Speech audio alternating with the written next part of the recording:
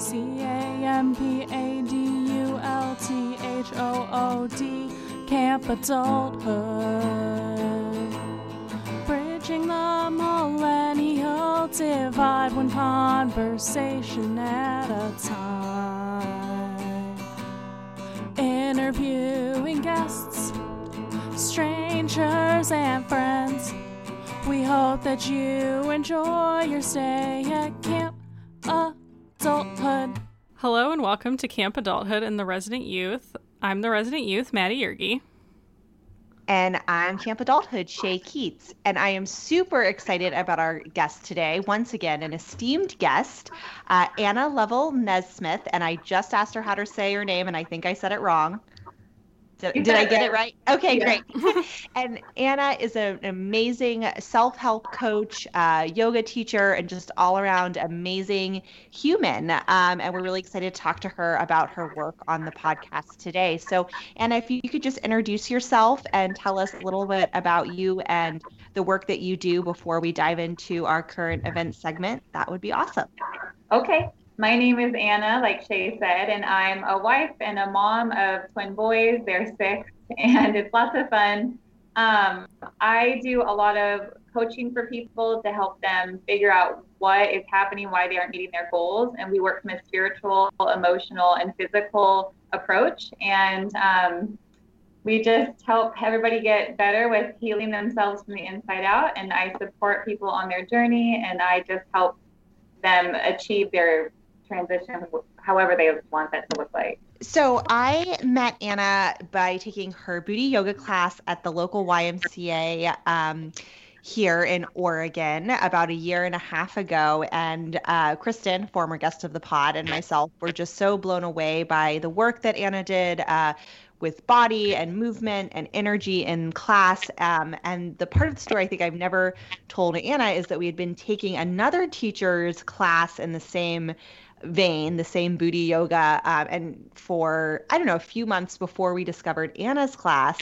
And we didn't know what to make of it because this other teacher, who is an amazing teacher and community leader, and we love her, but she was like very into this one part of yoga where she would like make her ass clap. And Kristen and I were always like, what is going on right now in this yoga class? Is that a part of yoga? And we're like, is this a part of yoga? But what it is, it's a part where you like bend over and you like shake out your muscles and you get the lactic acid flowing. And it's like very important to, to keep things moving.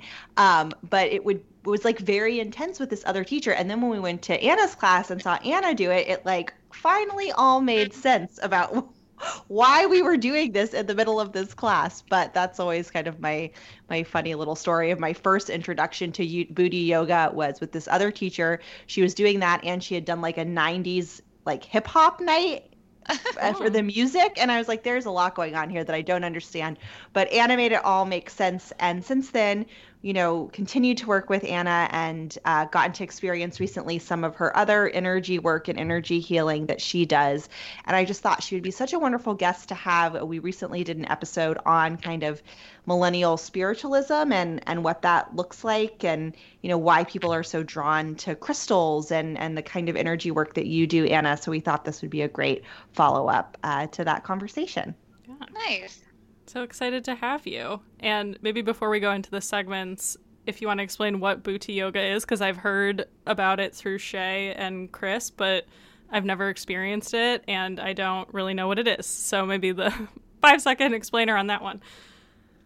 It's really about sweating with intention. So it's an emotional release, a spiritual release, and a physical release, but it's a lot of hard work. And in the end, you get to kind of have the reward of Shavasana, but you hit it really hard during the time. But it's such a powerful practice that you literally have all these releases in that 60-minute class or 90-minute class. And it's just incredibly profound. In fact, I never really liked yoga before, like at all. It just didn't really work with me. I don't know why. And then I took this booty yoga class from a different instructor, and I was like, oh my gosh, like this is what my world has been missing. And it was huge, like the movement, the transition, like it was so powerful. I think the best way I can explain it is it's very, very powerful and really fun and super kind of like raw. Like you're very raw. You get to be loud and you get to be, dance and move, and you get to be heard and seen, and you get to celebrate all those parts that we oftentimes feel like we have to, sort of be quiet. Or if you're in a traditional yoga class, you don't have to, but it's, expected that there's a lot of silence with the soft music. And this is just very different. It's much more tribal and loud and really like a liberation of spirit. It's just amazing. It's very cool. Sounds It's very very cool. fun. And we've been doing classes outdoors recently, which I find very fun. Ooh. So Love that. Excellent. All right. Well, to dive into our segments, Shay, do you have a toasty campfire topic for us? Madeline, do I have a toasty campfire topic? Am I prepared for today's episode is the real question. You can skip if you want. I think I might need to skip today. Something give may us an pop update into or my anything. head.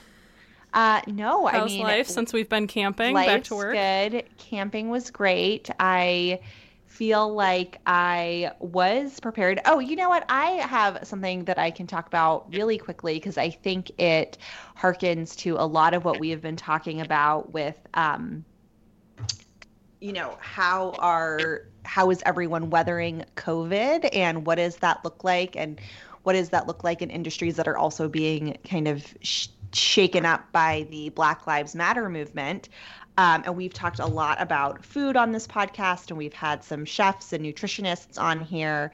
And I read this really interesting article about, because there have been all of these big overturns at the big glossy food magazines like Bon Appetit, that there has just been a flood of indie food newsletters, and that they are really cool and really good. And I wanted to shout out former guest of the pod, Cassie Knable from the Northwest Kitchen, who in this flood of food newsletters has been she's had one for a while, but has really started doubling down on that. So if you are interested in this kind of wealth of new food journalism, I would say definitely go follow Cassie's newsletter, and we'll also post a link to this this article that lists a whole bunch of other great ones. But I've really been enjoying that. And also, I feel like with COVID, I've just been kind of cooking the same things over and over again.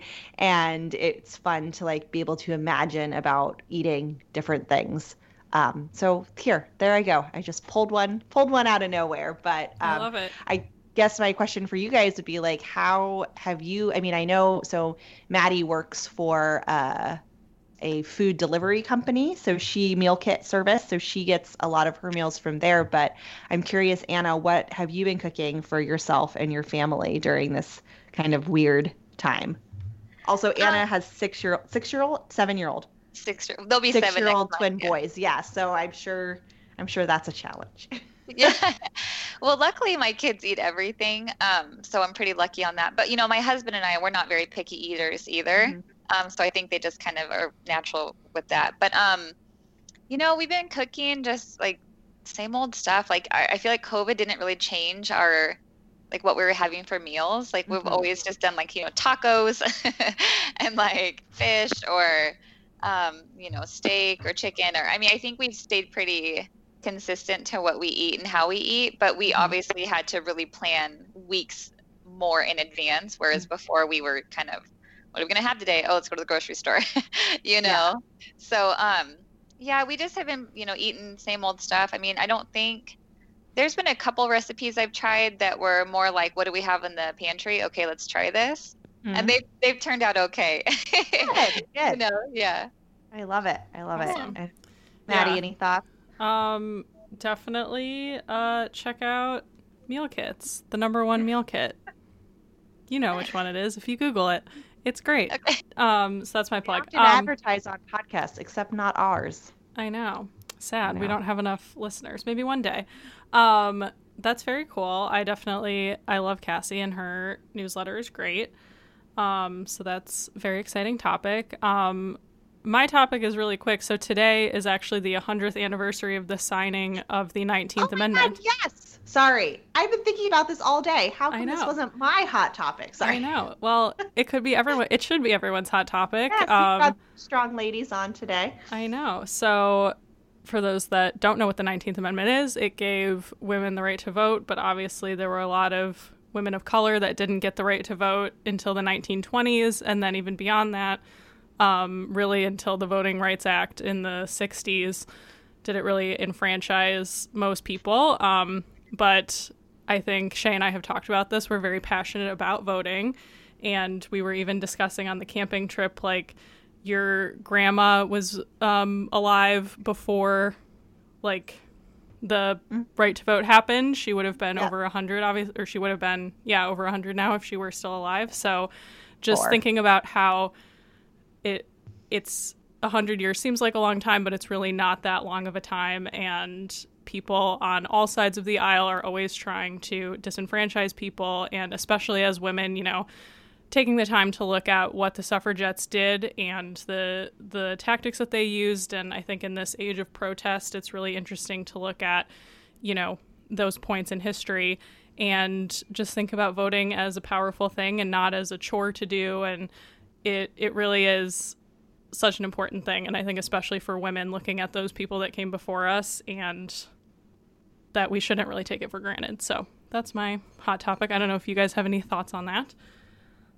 I always want to talk about voting, and I'm also wearing my I can't wait to vote shirt today. So I put that on without realizing what day it was, but I'm very excited about it.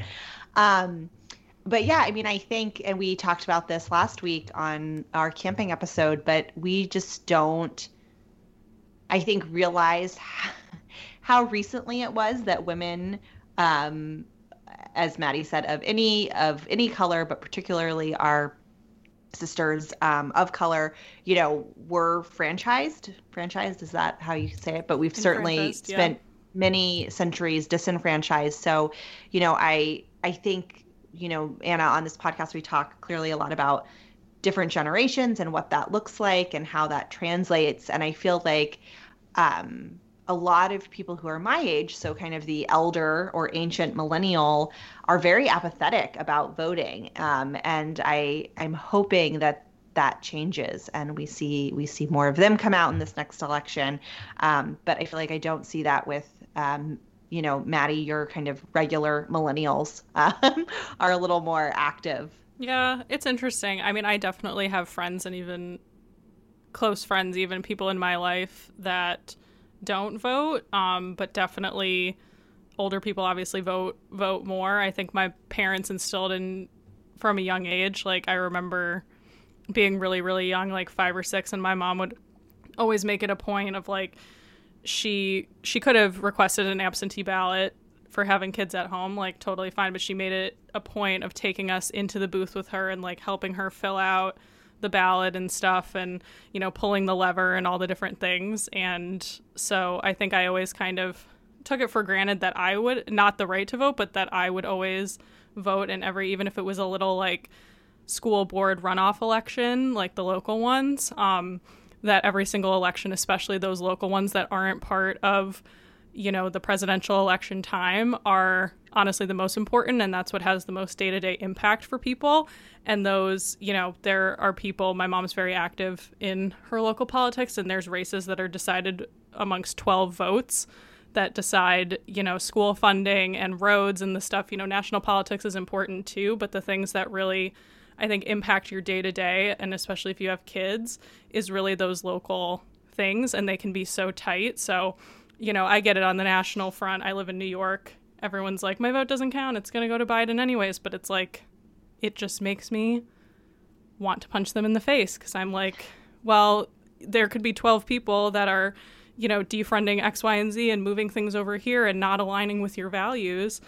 And how can you not care about that? So I think that there's this big, we've talked about this on the podcast too, this like sloganization and nationalizing of everything, and social media is a big part of that. But politics and all of the grassroots efforts and voting is so local. The rules are local. Like, that's my other plug. Like, look up Oregon's they have a mail-in voting system, which is great, thinking ahead. Lots of states are now trying to like ramshack this together. So like, if you're in Oregon, great, you probably have a working system. If you don't, like, look it up. Don't just assume that you can go to your normal polling pace that you always have in this COVID time. So that's my plug. The voting by mail is great. When I moved here, I was like, this is a delight. Why doesn't everybody? I know, because you guys have so an actual easy. like system. Like it works because it was designed to work. It wasn't like hastily A put mess. together. Yeah. Yeah. Anna, how, I'm just curious to hear your thoughts on the subject, but also, given your line of work that you do and to be in such a kind of contentious and angry political time, not to somewhat transition into the interview, but I wonder how you handle that and how you handle that with, the people that you work with. So I think a lot of it comes down to where we place our energy. Like, so many people get so angry about whoever the president is. And people were angry with Obama. People have been angry with Trump. I mean, people are people, right? And we are all imperfect. And so I always remind everybody, where do you choose to invest your energy? Because when you don't even know someone, right? Like the president or whoever, the senator, whoever is upsetting you, if you do not even know them, and how can we, right? Most of us don't. Why would you give them your energy? Why would you let them affect your mood to where you feel angry, to where you feel sad, to where you feel anything? I mean, like, all we can do, like what Maddie said, is we vote and we do our best, do the best we can with what we have, the control that we have, which is filling out that ballot. But beyond that, it's really a matter of reminding ourselves that we have that power within to choose where we send and spend our energy. And so for me, and I'm always reminding a lot of people, do you really intentionally choose to give that person you don't know energy that's going to affect your mood or those around you? And if you don't want to do that, then take that energy and that power back and just let them be humans, because no person's ever going to be perfect in the presidential space or any other, political space, really, to be honest, because we are all imperfect. And so it's just a really, I think, powerful reminder that, you do what you can do with it by voting and being intentional and conscious of what you're voting for, but allowing it to affect your emotions and I have seen there has been a lot of hate I've seen lately. And it's just like, I just have to remind the ones that are affected that come to me and say like, oh my gosh, like this is so tough and I feel really upset or I feel angry or I'm sad, or I just have to remind them like, well, and I validate that because it is a very emotional time. There's no question about that. But it goes back to how do you, if it's really out of your control, which a lot of this is, you know what I mean? Beyond voting, there's not a lot we can do.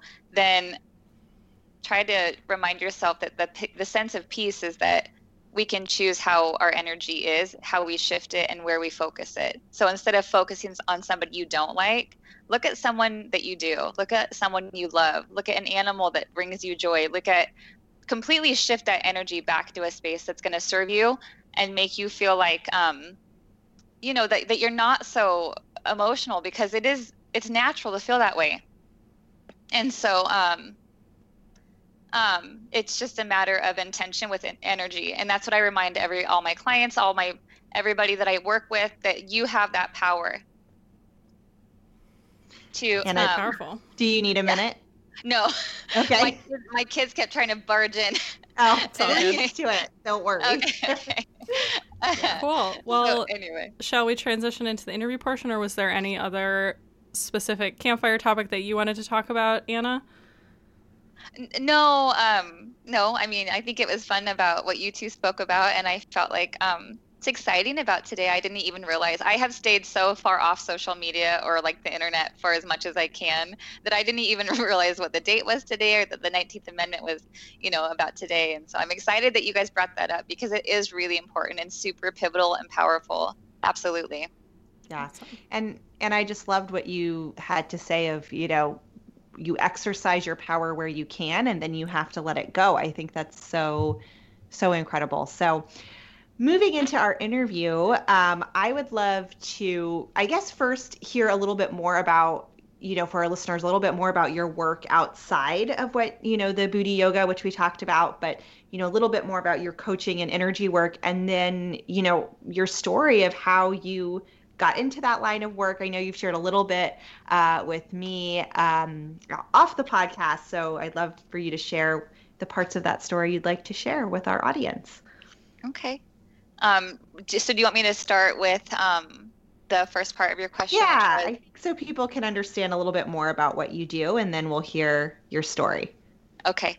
So I don't know. I've struggled with my actual title because I feel like coach is a good one because it's like you support your team and you want your team to be really, progressive and making sure that they're achieving their goals. But I feel like I'm more in support of. So I listen to clients and I ask them what they need and where they want to go, and then we figure out, how we can best get them there. And then really, I am always in a space of honoring where they are at and where they want to go, and I'm in that full space of support. And so some of the clients I've worked with has been really emotional, and so we've had to release some emotional blocks. And so that's like one technique I have, is that we figure out kind of exactly how they're feeling and why they might be feeling that way.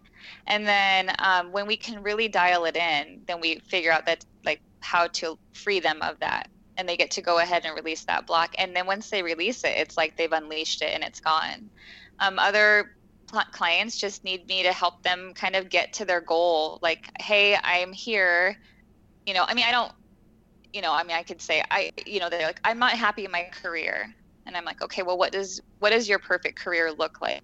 Mm-hmm. How can we get you there? What are the things that you have that you like now? What are the things that you're looking for? And where do you see yourself? And how do you, why do you want to go there? Because the other side of that is if they're not really in tune to why they're unhappy in that career space, then the next career may or may not be a good fit for them. So it's really going back to that intention of what they need and where they want to go and how we can best get them there.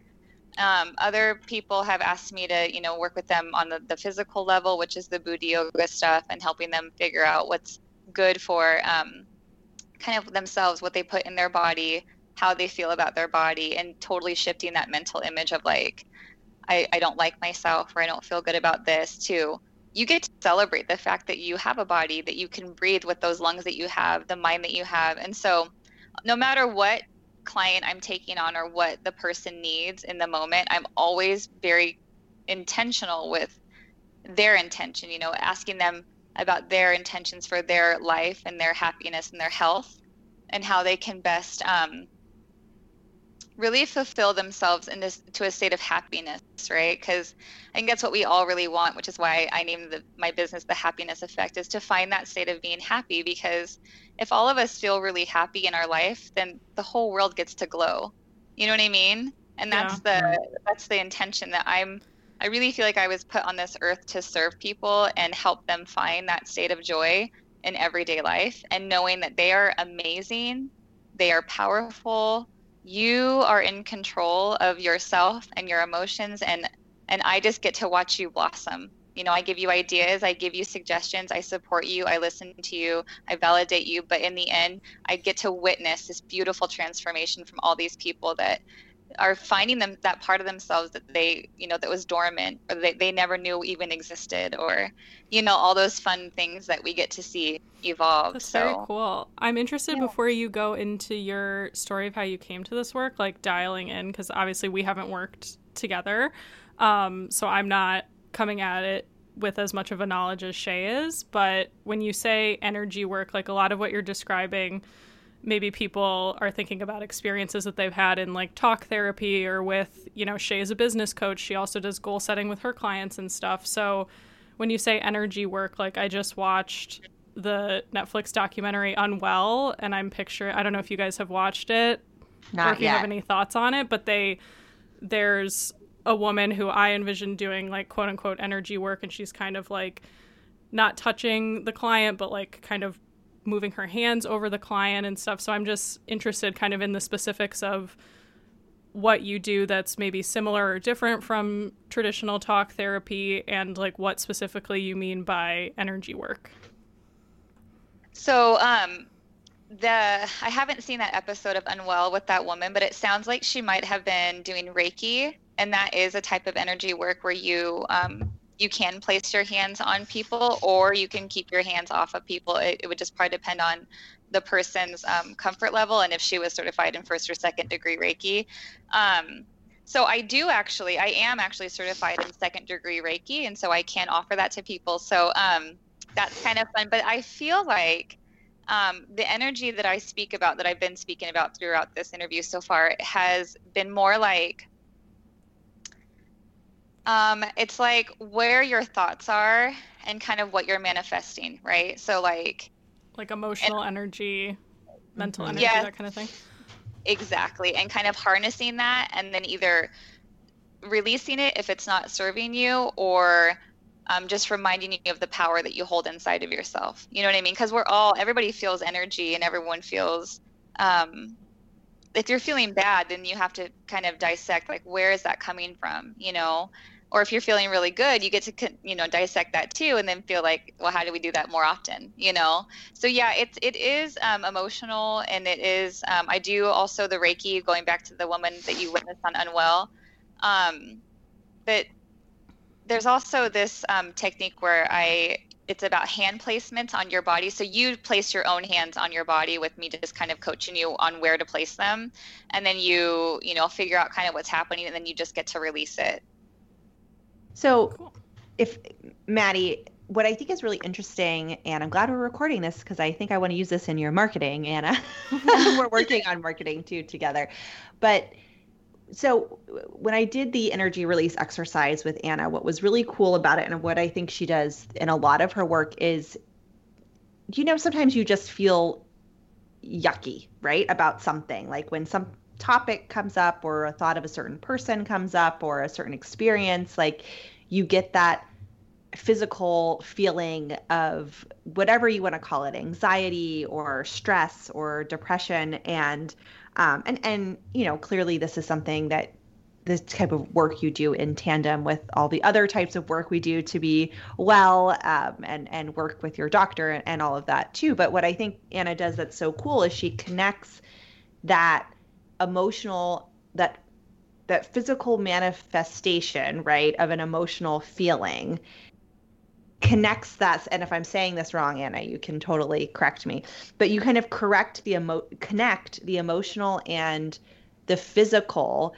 And then once you can, Anna helps you identify that connection, then it's like turning the light on, right? And you think there's like a monster in the room, but then you turn the light on and you're like, oh, it's just this box that's making a funny shadow. So it's kind of just like identifying, like, oh, when I think about this person, I get a pit in my stomach, so that when that person comes up, just the sheer fact that you now know where the emotion is coming from, then the physical pain or discomfort kind of goes away. Is that kind of what I'm hearing? So it's less, okay, that makes sense. Because I was picturing like this more, which it seems like maybe there's a little bit of this, but this kind of like Anna comes in with her energy and is like, I'm going to stand in front of you or like touch your body, which maybe is more of like a Reiki thing, which is another form of therapy. But it seems like what's more, the first step is just kind of this like talking and quasi therapy kind of thing.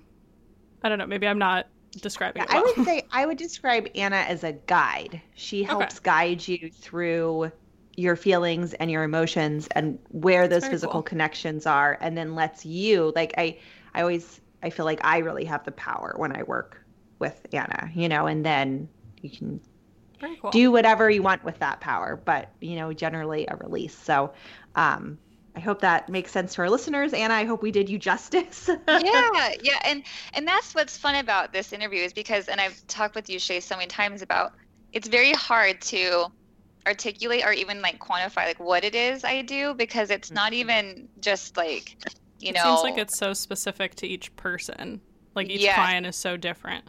Absolutely. That's exactly right. And so that's why sometimes it's hard for me to like answer questions when people are like, well, what do you do? And I'm like, well, how are you feeling? What is it you might need? You know, because it's not, and Shay is exactly right. Like I'm not, and it's funny, Maddie, that you said it that way. Like I come in with my energy, but it's actually that I'm, like how Shay said, I'm a guide. So I get to come to you where you are, talk with you, meet you where you're at, and talk about how you're feeling, and we figure out why you're feeling that way. And every person is so different, and some things that might affect some like one person would maybe never affect another, but they might have had a similar experience, you know, but it was received and responded to in such a different way. And so it's really about honoring the person that I work with, meeting them where they are, and just really getting them to the most optimal health inside and out that I can help them achieve.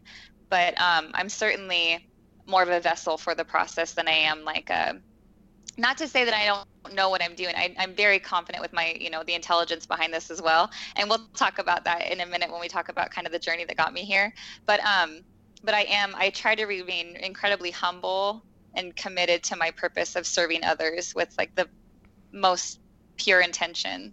And that means I focus on them and only them and figure out how we can best help that person.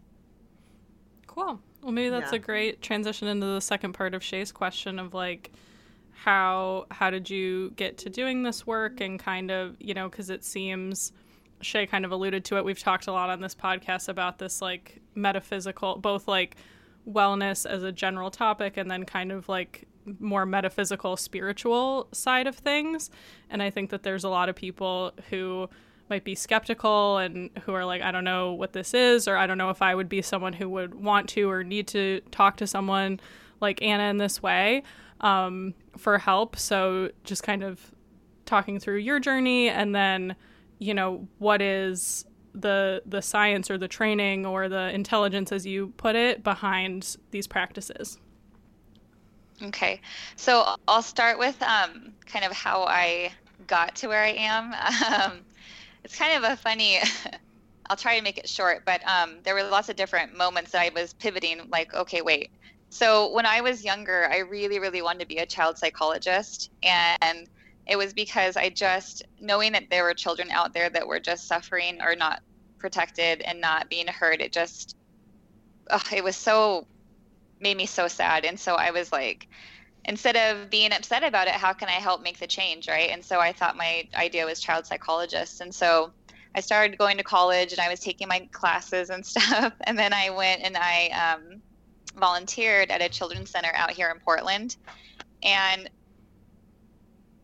when I would leave, right, these children, I would walk away and I felt like, oh my gosh, are they going to be okay? Will they be there when I go back tomorrow? Are they going to survive the night? Are they going to, I was just so, I could never just walk away and then just be done. And so I did that for like 12 weeks. I volunteered. And then I realized like I became so distraught and so like really affected by these kids that it broke my heart really. And I realized like I'm not strong enough to take this on. And I recognized that, and I wasn't ashamed of it, and I wasn't disappointed. I was grateful that I had that moment to be like, this would be my life, right? Like I would never be able to walk away from any child or having a child work with me. And if that child committed suicide or something, like it was just so intense. I just thought there's just no way I can take this on.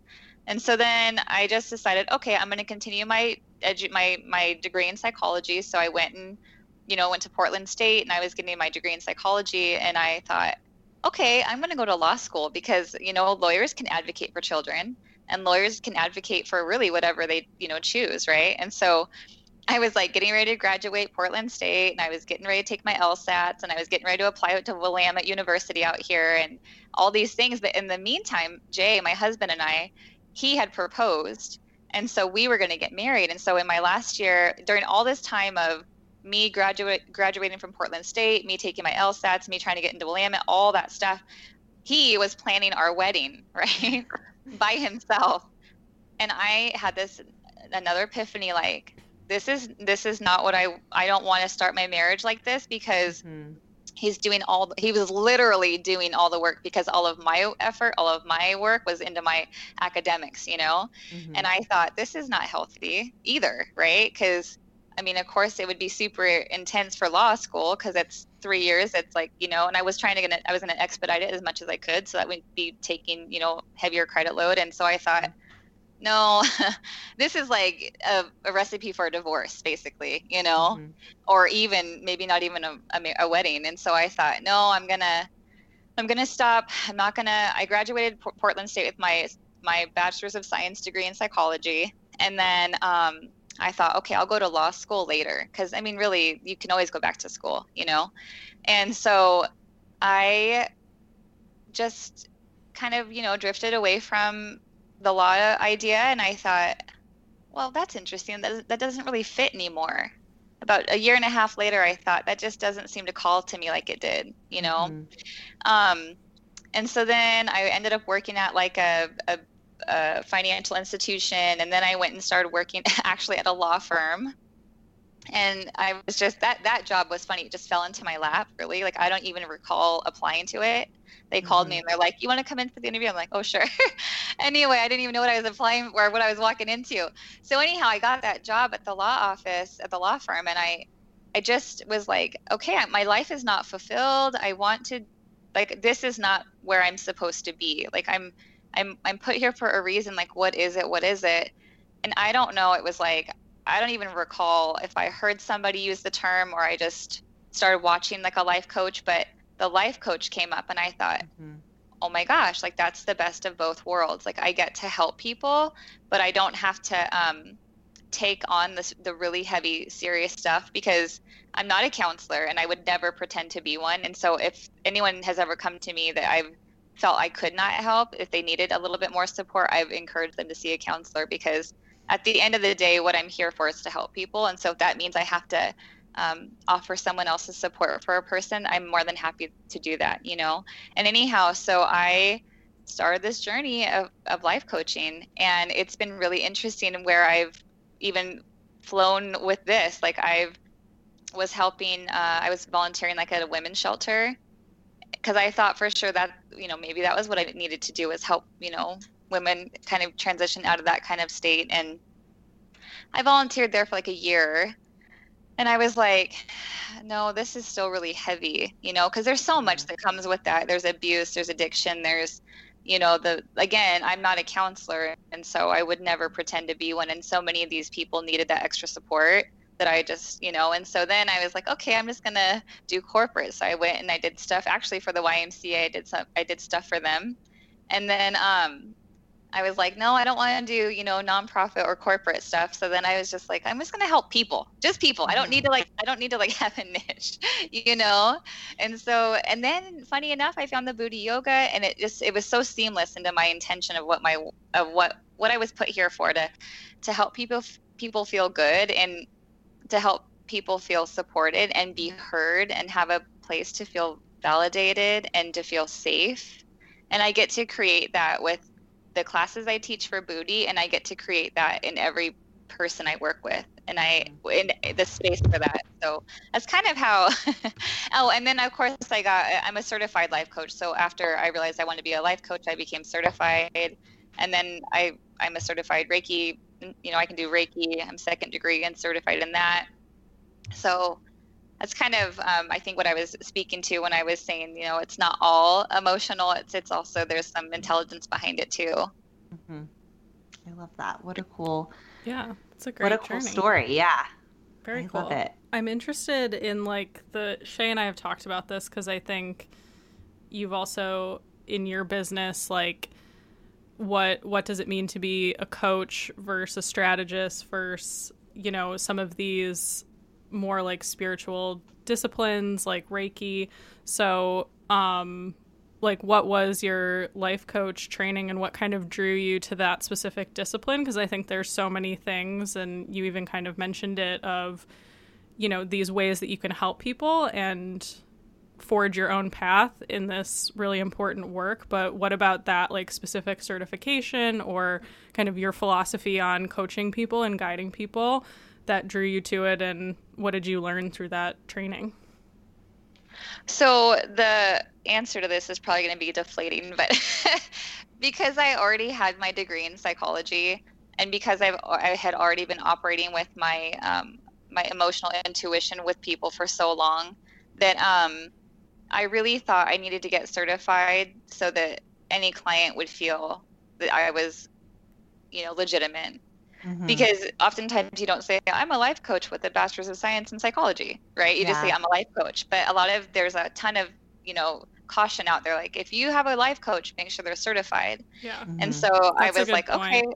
That's why I brought it up, because I I was laughing with a friend earlier, and I think it's great that we're talking about this because we had this girl that was in our sorority, and she's my age, she's 26, and she got a degree in acting, and she's like, I'm a life coach, and it like isn't doing any certification or any like furthering education. We're like, what does this mean? Like, you haven't even lived enough life yourself to like call yourself a life coach, and you have no skills in this area. Like, what? So, but maybe I don't know. Maybe she is like emotionally connected to people and has that. But I think that's important that you recognize that, and that I think we're talking about it because it's such an umbrella term, and there are so many people who are selling snake oil in the space. So I want to make that distinction between what you're doing and those grifters. Yeah. who suck. Well, and that's what's so hard about life coaching, and that's why I think I've also gotten in my own way with the title, because it really is not a monitored field. So you're right, anyone could go get a degree in anything and then all of a sudden think, oh, I'm a life coach, and you're like, and I'm not speaking against anybody. I'm just saying that there is that caution that a potential person who's seeking a life coach should take, because unfortunately, because of what this industry is, we are working with people who are delicate and they're trusting you. And to me, trust is it's amazing. And to have someone that you don't even know give that to you, we really should be in a complete intentional space of honoring that trust. And part of that starts with, hey, I'm certified because I took these courses and I got this certification to make sure that I was going to help you, not hurt you. Because like anything else, there's good, like we kind of talked about in the beginning, there's good people and bad, or good intentions and bad intention people with all professions. And so it is important that a person is at least certified, because it's a very delicate journey that you're taking with a person, and if you mislead them, it could be so detrimental for them, and that would just be that would be really upsetting. But yeah, Maddie, I agree with you that people should at least get, especially because there are so many different places you can go to get certified. There's all, levels of, what the cost is, and then the depth of intensity. I mean, so really it should be achievable for most anybody to get certified, because like I said, there's just a huge arena of where you can go and check into a program that's best for you to get certified for what your vocation is, I love that. That's really, really powerful. And I think it's important that we, I think so often we just don't talk about these things, and people, I think Maddie, even you alluded to this, it's so easy for someone to take advantage. And it's also so easy for us to poo-poo someone who says they have this particular career, and say, oh, LOL, they're a life coach. Well, there's actually people like you who are doing really incredible work, and you should be lauded and be considered someone of huge value to work with. So I think it's interesting how we navigate that, and that we do, I don't think there's anything wrong with sometimes having to qualify. Like, yes, I am certified, right, and I do have a master or a bachelor's in psychology, and this is important to me, so I think that's all very, very cool stuff. So Maddie, I have another question. Do you have anything? No, I mean, I have lots of questions, but many questions. Yeah. Okay. Well, I thought it'd be interesting, Anna, you talked, if you're comfortable talking about this, about your experience as an empath and how you discovered that, and how that influences your work. And I think that our listeners would love to hear about that story as well. Okay. So at a company I was working for, it was a small company, and it was a really intimate office that I was working in. And I all of a sudden just started feeling like I just was having the strangest thoughts, and I was having strange feelings about myself, that it was so disjointed with anything I've ever felt before. The thoughts, I really honestly started feeling like they weren't my own. And so during this time of all this, whatever you want to call it, awakening, I guess you could say, my husband and I were also trying to conceive. We were trying to get pregnant. And we had tried for like 6 years. And during the 6th year, that's when all this stuff started happening with my brain, where I was thinking I was like losing my mind. And so I thought, well, we have this really amazing psychic out here in Oregon, and she has been used for missing people's cases, and she's credited. I mean, the police will call on her for things at times. I mean, she's very validated, and she's a person who I just knew I could trust because I was listening to her, and she wrote a book. And I mean, if the police are going to work with her, then I'm pretty sure she was legitimate. So anyhow, I went to her. I asked her, if I could have go see her, and she took me on. And then we went through my reading and stuff. And at the end, she said, okay, well, is there anything else that you want to talk about? And I said, well, and I was really nervous. And she's like, well, what is it? And I said, I feel like I'm going to sound like a crazy person asking you this, but I swear I think I'm an empath. And she goes, oh, yeah, you are. And I told her about all the experiences I was having. And she said, yep, so some of the thoughts I had was I was getting out of control with my eating, which I'd never done before. Or I would eat something and then hate myself, which I've never done before. Another thought, I thought my husband was having an affair on me, which I'd never thought before. This other person in the office, he was, I think he was struggling with his sexuality. And so some of that was, I was like feeling that. And anyhow, I had all these thoughts that I was like picking up on, but I was internalizing them.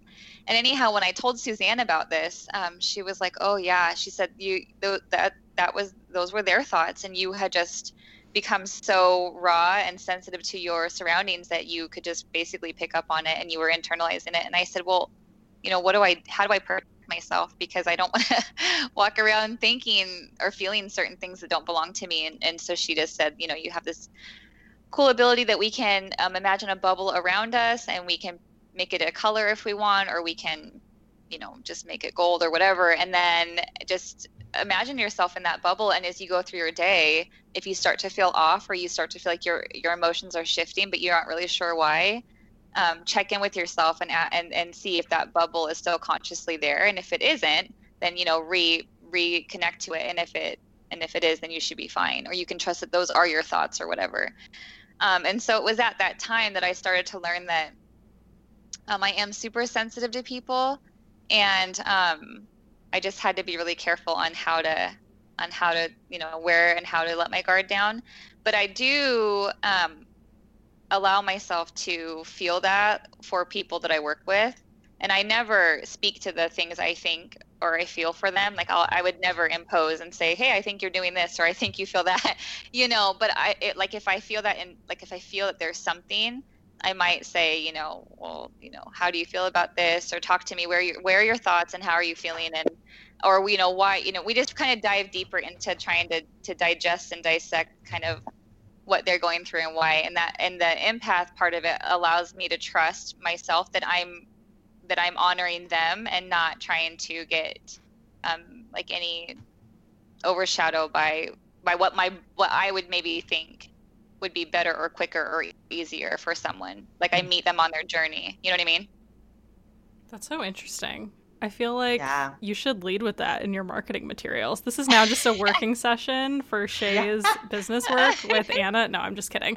No, but I think that's super fascinating. And I think that kind of connects a lot of the dots for me of what we were talking about in the beginning of like, I think I was struggling a little bit to like, just because I'm coming at this fresh, like what is it exactly that you do and how is it different from like clinical psychology or, a more traditional therapeutic practice or something more physical like getting a massage or yoga. Like those are things that people have a framework for. And I think the missing link was that empath piece. That's what makes the work that you do special. So I'm glad, Shay, you asked that question. Thank you. So we kind of alluded to this at the beginning, the kind of spirituality practice. I think we've been focusing a lot on the more concrete work, but how do you bring spirituality into your practice, and how do you feel about, bringing it back to millennial culture,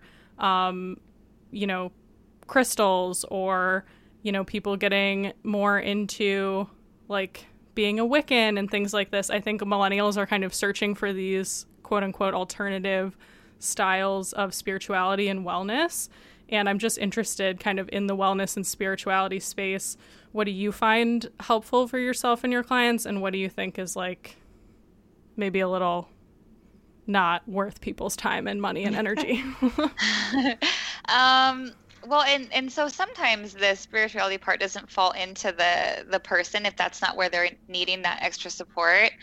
But I really feel for myself and for some of the people that I've had conversations with about this. And I was telling Shay that this comes up organically more than it does like as part of the initial intention of the work that whoever and I will do together. I really think that there are certain things we can trust. And I think some of those are, like, you know, for me personally, the animal spirits, the animal messages that we can receive, and every person gets to receive those. Yes, sorry to jump in, but Shay and Chris, we were just I don't know if Shay told you, but I was in Oregon and we were camping last weekend, and there was a bird of prey, and it came over us while we were ziplining, and it was very scary. And Shay and Chris were like, Anna would say that that's a good sign because it's a bird from the animal spirit, like coming to you, telling you that it's okay. So yeah, very exciting.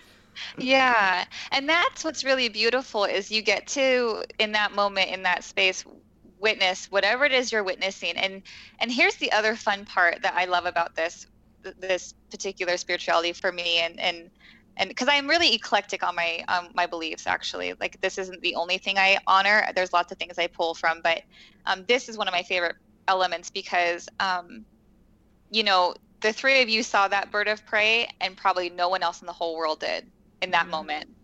And you could be walking down the street and see a skunk, and in 2 seconds, a person could walk right behind you and not even see that skunk.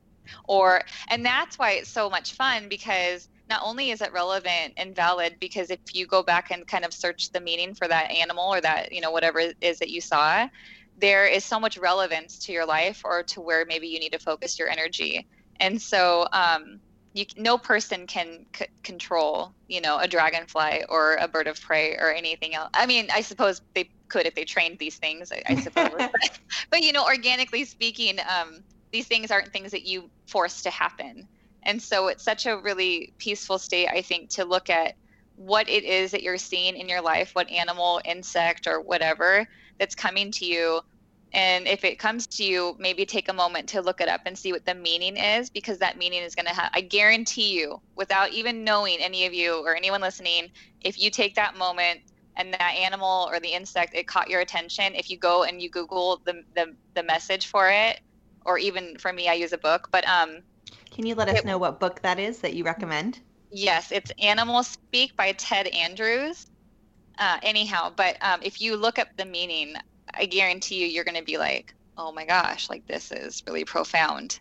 Mm-hmm. And that's fun too, because it puts it in the person's space, because you could see the bird and you don't have to look it up. Mm-hmm. Like, if you choose not to if it's not your right time to find that, you know, alignment with that kind of spirituality, then you don't have to, right? You don't have to go look it up. You don't have to see what the meaning is, you know, and if it keeps happening, then maybe you should, but you don't have to. And it doesn't mean anything bad will happen if you don't, you know, there's not a negative consequence of you not searching the meaning, you know. And then, you know, I like recognize saints, you know, so like Saint Francis is important to me because he's saint of the animals and stuff. Mm-hmm. And so there's parts of that I call on, and then I will work with sage and sweetgrass, and I do that. And then I do believe in God, and I believe that God put all these things in my life for me to work with. Like, I don't think, and I work with chakras, and I do all these different, and they could possibly seem conflicting,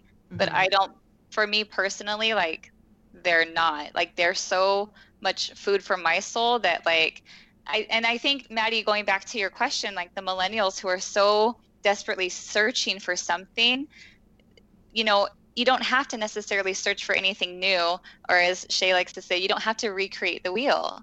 You can pull, if it's Wiccan that you pull from, fine. If it's all good, if it's a place of goodness and love and light, and you're not being influenced to do harm, I think you can trust it, you know?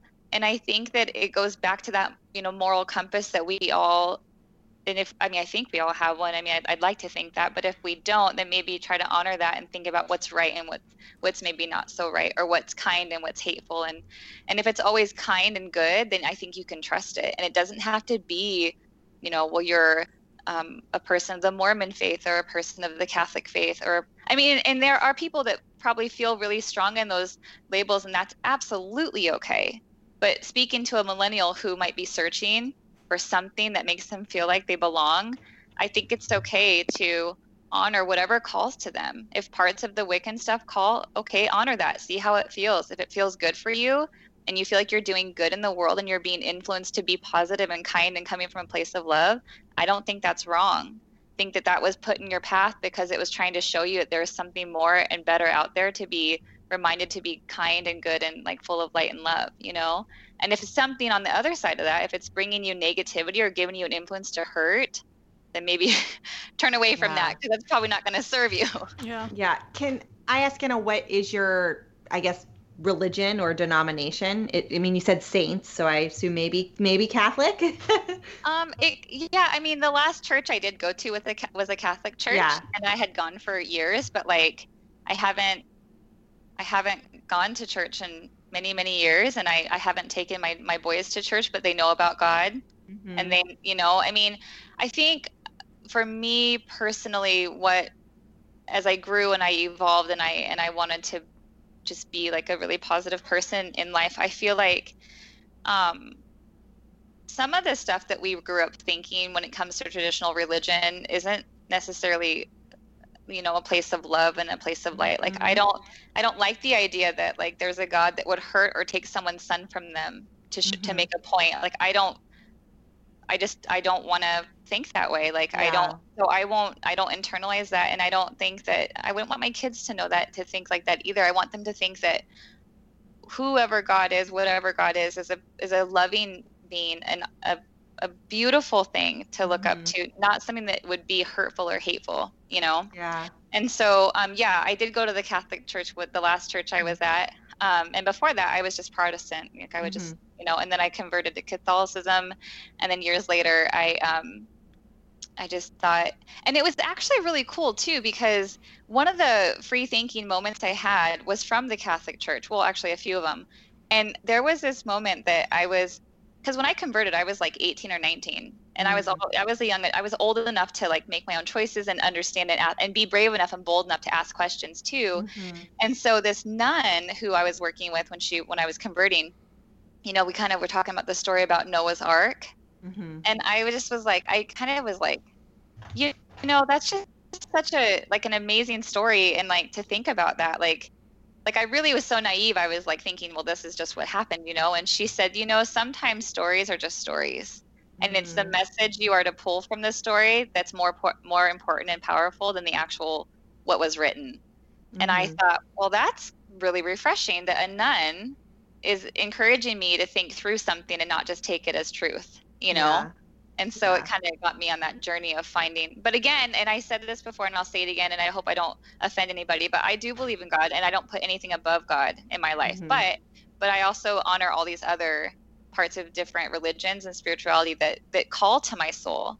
And I trust that, because I think that the God I believe in loves so much that it's okay to pull other things that mean something to you. Yeah.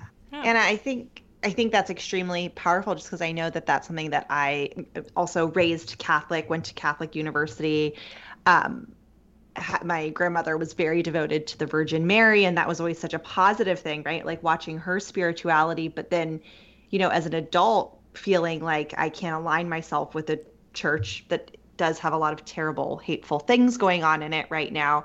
But I love, it's just so validating, as with everything Anna does. Clearly I've drank all the Kool-Aid, but it's just so great to feel validated that you can learn about other faiths and other spiritualities and other cultures, but, keep what resonates with you and what, again, comes from that space of love. Yeah, there can be more than one right answer, which is what I kind of took away from this. I think, like, I'm curious in your philosophy, maybe less with your own self, but with your clients, like, I think there's a lot of this stuff, like the the Unwell documentary is one of these things, but you know, if it resonates with someone but it's doing harm that maybe they don't recognize, so it's validating for them and it's working for them, but there could be harms to either their physical health. Obviously, you're not a medical professional, so people should still, you know, see your doctor and stuff like that. But, you know, just generally, I'm curious with your experience, if you have clients that maybe have a little bit more of an extreme lifestyle or are partaking in, you know, wellness trends or things that could be particularly harmful to their physical or mental health. How do you kind of navigate that? Or if they feel they're fine with the choice, then you're kind of there in your role just to empower them, kind of thing. Yeah, so it's exactly right. So if I see something that's not, you know, helping them be in a state of health, you just, I mean, I will ask, like, well, how does this make you feel, and how do you feel, you know, afterwards, or how are you feeling? And they might say, oh, I feel great. But if I can see that they're visibly agitated, then I can say, like, I have said, like, you seem like you're like stressed out, or you seem like you're like, this isn't really serving you. Like, you know, tell me more, like, help me understand better why you think this is a good thing. And sometimes just them talking, like, there's been often times where people have just started off in one space, like, no, this is how I feel, this is where I'm at, and this is like a good thing.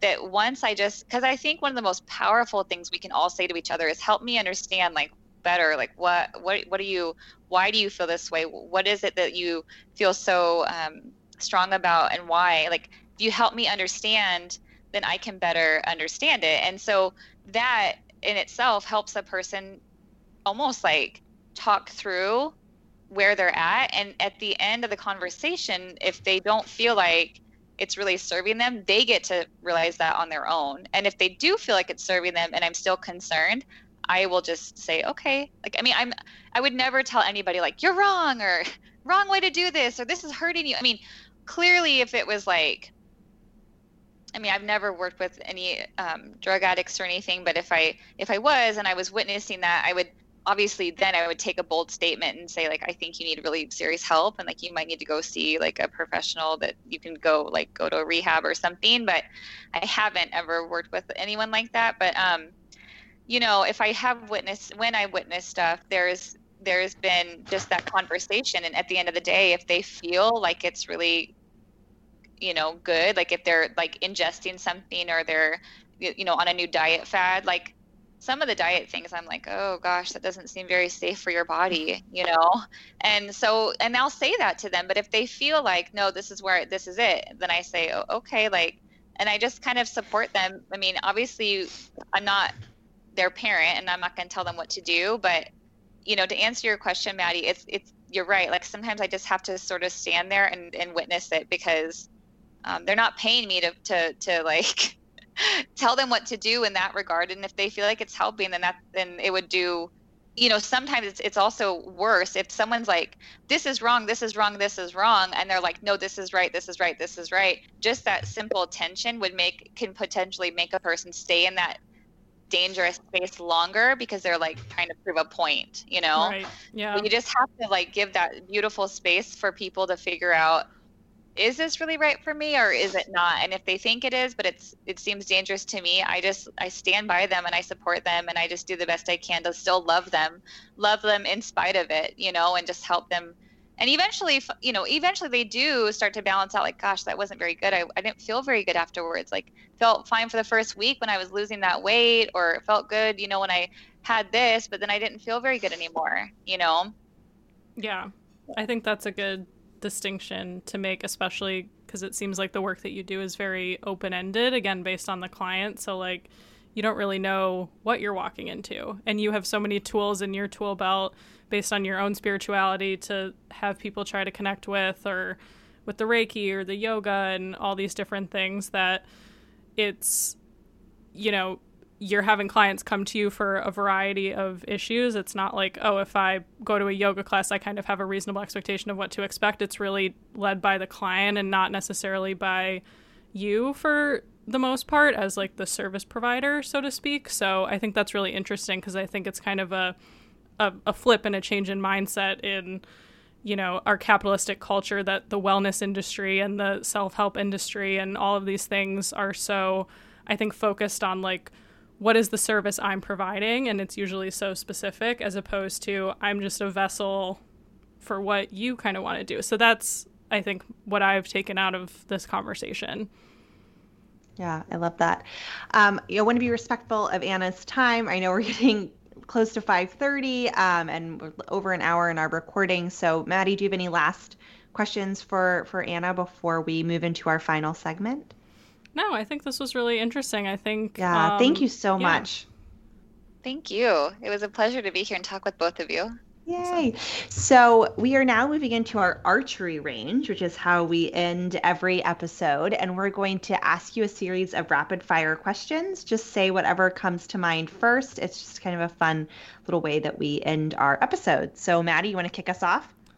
Sure. What was your favorite year in school? Oh, probably my senior year of college. That's a good one. Favorite book? That's a hard one. I would probably say Animal Speak. Oh, actually, I just read one that was the best worst bridesmaid or something like that. So funny. Fun. It was so funny. I'm going to look that one up. Favorite movie? Well, I'll tell you the truth, but it's going to probably seem really counterintuitive to everything we've talked about. But it's the Boondock Saints. Oh my gosh. I love it. Favorite childhood snack? I don't know. Probably just like cottage cheese and fruit. Very cool. This is why Anna is very healthy and fit. We love it. That's a great snack. Yes. This is I'm just curious, like, recommendation. We got the Animal Speak book, but what's your favorite either spiritual leader or self-help or another life coach that you would want to recommend to our listeners? Oh, the two, and these probably are going to be big names that you will recognize, but Lisa Nichols, I love, love, love her. And then Tony Robbins, I think he's pretty amazing too. Cool. I love it. I don't know Lisa Nichols, so I'm excited to look her up. Favorite TV show? Favorite TV show? It depends. We just started watching Kim's Convenience. I don't know if you watched that. It's really funny. Oh my gosh, it's so funny. So it was so funny. Yeah. Good. Cool. What's your favorite place you've traveled but never lived? I don't know. Maybe probably Mexico, actually. Very cool. Love that. Awesome. Cool. And I feel like there were so many things that we may have to have you back again. I'm like, we didn't talk about being a twin mom, all of these interesting things that we haven't touched on in the podcast yet. So hopefully we can get you back another time. But in the meantime, where can our listeners find you on the internet, or how can they reach out to you if they are interested in working with you? And Anna, everyone, you don't have to live in the Portland area. She does work with people via Zoom or phone, so keep that in mind. You can go to my website, thehappinesseffect.com, and the effect is with an A, so it's affect. You can follow me on Instagram, same thing, The Happiness Effect with Anna, all underscores between the words, and on Facebook you can find me. I have a Facebook page. So awesome. Yay. Thank you so much. Thank you so much. This was amazing. All right, campers, we will see you. Thanks for listening. Camp Adulthood is hosted by Maddie Yergi, Resident Youth, and Shay Keats, Camp Adulthood. We are produced by Jenny Mayfield, and this episode was recorded in Maddie's living room. You can find us on social media at camp_adulthood. You can email us hello@campadulthood.com, and you can visit us at campadulthood.com. Thanks, campers. We hope that you enjoy your stay at camp.